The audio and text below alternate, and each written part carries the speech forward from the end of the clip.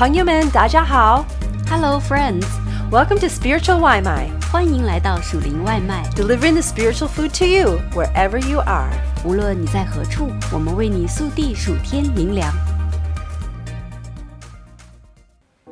Life doesn't always go as we planned. The biblical Christmas story is full of people whose life didn't go as they planned. This year, as I have reflected on the biblical Christmas story, I see that this beloved story is absolutely full of interruptions. Things not going as planned, dreams crushed or altered. Maybe it is my own interrupted Christmas this year and last year that has caused me to see the hard side of the Christmas story and identify with the characters of this treasured story in their interrupted lives. My heart aches with Zechariah and Elizabeth as they, year after year, ask God for a child, only to live in a home empty of the laughter of children. I can feel the pain and shock of Joseph learning that his beloved and godly fiancée is pregnant. I wonder at the resolve of Mary to forego her wedding plans to carry the Christ child. I chuckle at the shepherds having their work plans totally messed up by an army of angels.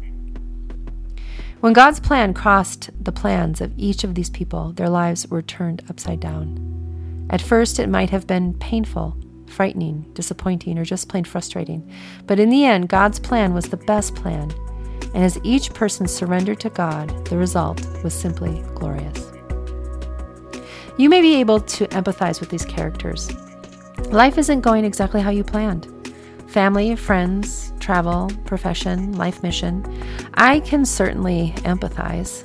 There are parts of my life that I did not plan on. But there are also parts that are exactly what I dreamed of.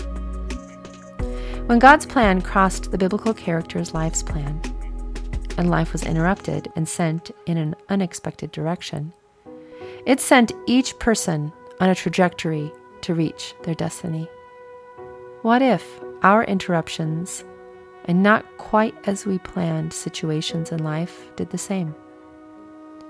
Mary, the servant who let go. Mary was young. She had her whole life before her, about to embark on a marriage with a righteous, honorable man with royal lineage. Her personal plan was interrupted by God's epic plan for humankind that God himself invited her in on. Mary let go of her own personal life plan, yet held on to her greatest desire, to be a humble servant of the Most High God. As she relinquished her will for her personal plan to her Master, his will for her life, which superseded her own dreams, shaped her destiny into something more glorious than she could ever imagine. How was Mary able to in an instant relinquish her will? Her lifelong preparation was evidenced in the first words that she uttered after learning of her unplanned, to her, pregnancy. Luke chapter 1, verse 38. I am the Lord's servant. May your word to me be fulfilled. As a servant, she let go of her natural life plans to gain what her master had to offer. The hard but freeing truth is that when we let go of our own personal hopes, dreams, and will, and let them go into the capable master's hand, things happen that we could never imagine. Ephesians chapter 3, verses 20 to 21. Now to him who is able to do immeasurably more than all we ask or imagine, according to his power that is at work within us, to him be glory in the church and in Christ Jesus throughout all generations, forever and ever. Amen. Are you holding on tightly to something that you believe you must have? Yet in your heart of hearts, you recognize that holding tightly to it is only anchoring you to something that is quite possibly not yours to be anchored to? How can you let go? Letting go begins with knowing who you are, what you were called to do, and having faith in the one who holds your life in his hands.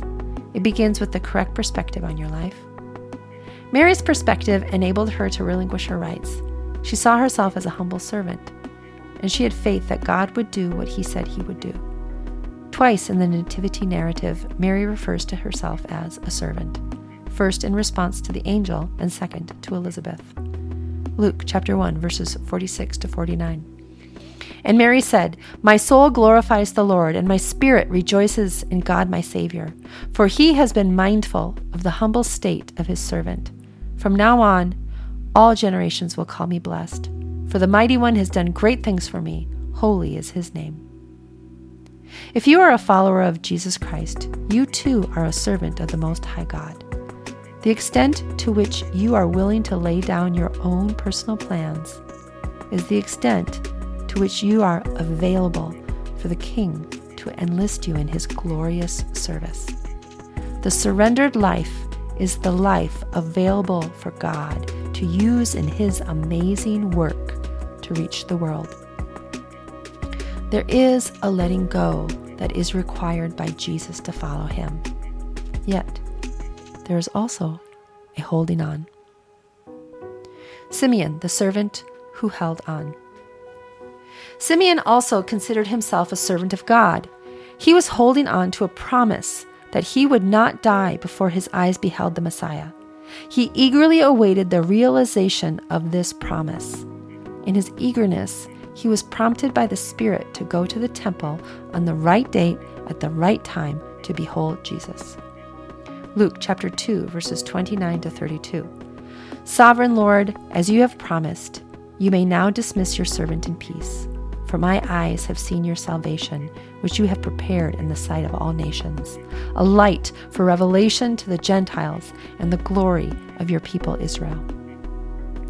Simeon held tightly to a promise and eagerly awaited its fulfillment. His eagerness enabled him to be easily prompted by the Holy Spirit.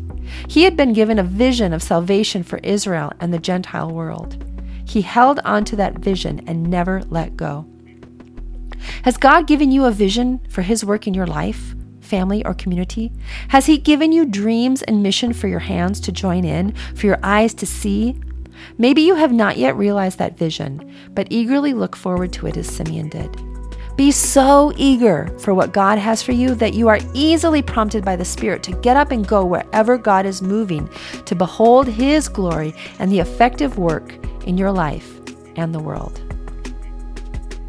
The tension of letting go and holding on. This is the tension of the Christian life.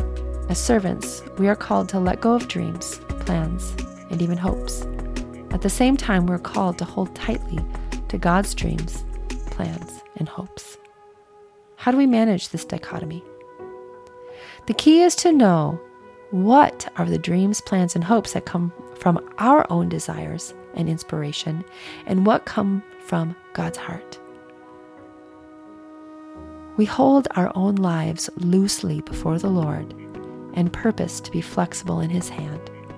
And we hold tightly to his promises and the call on our lives. This Christmas, know that you are not alone. Mary, Joseph, Zechariah, Elizabeth, and Simeon faced uncertainty, longings, and waiting. Dreams let go of, dreams held on to. All of those longings and dreams were met in the Savior Jesus Christ. O little town of Bethlehem, how still we see thee lie. Above thy deep and dreamless sleep, the silent stars go by. Yet in thy dark streets shineth the everlasting light. The hopes and fears of all the years are met in thee tonight.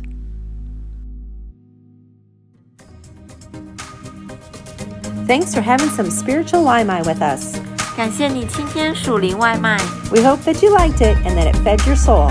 希望你喜欢灵里满足 And we hope you come back for some more. 期待你再次回来 We love ya. 我们爱你哟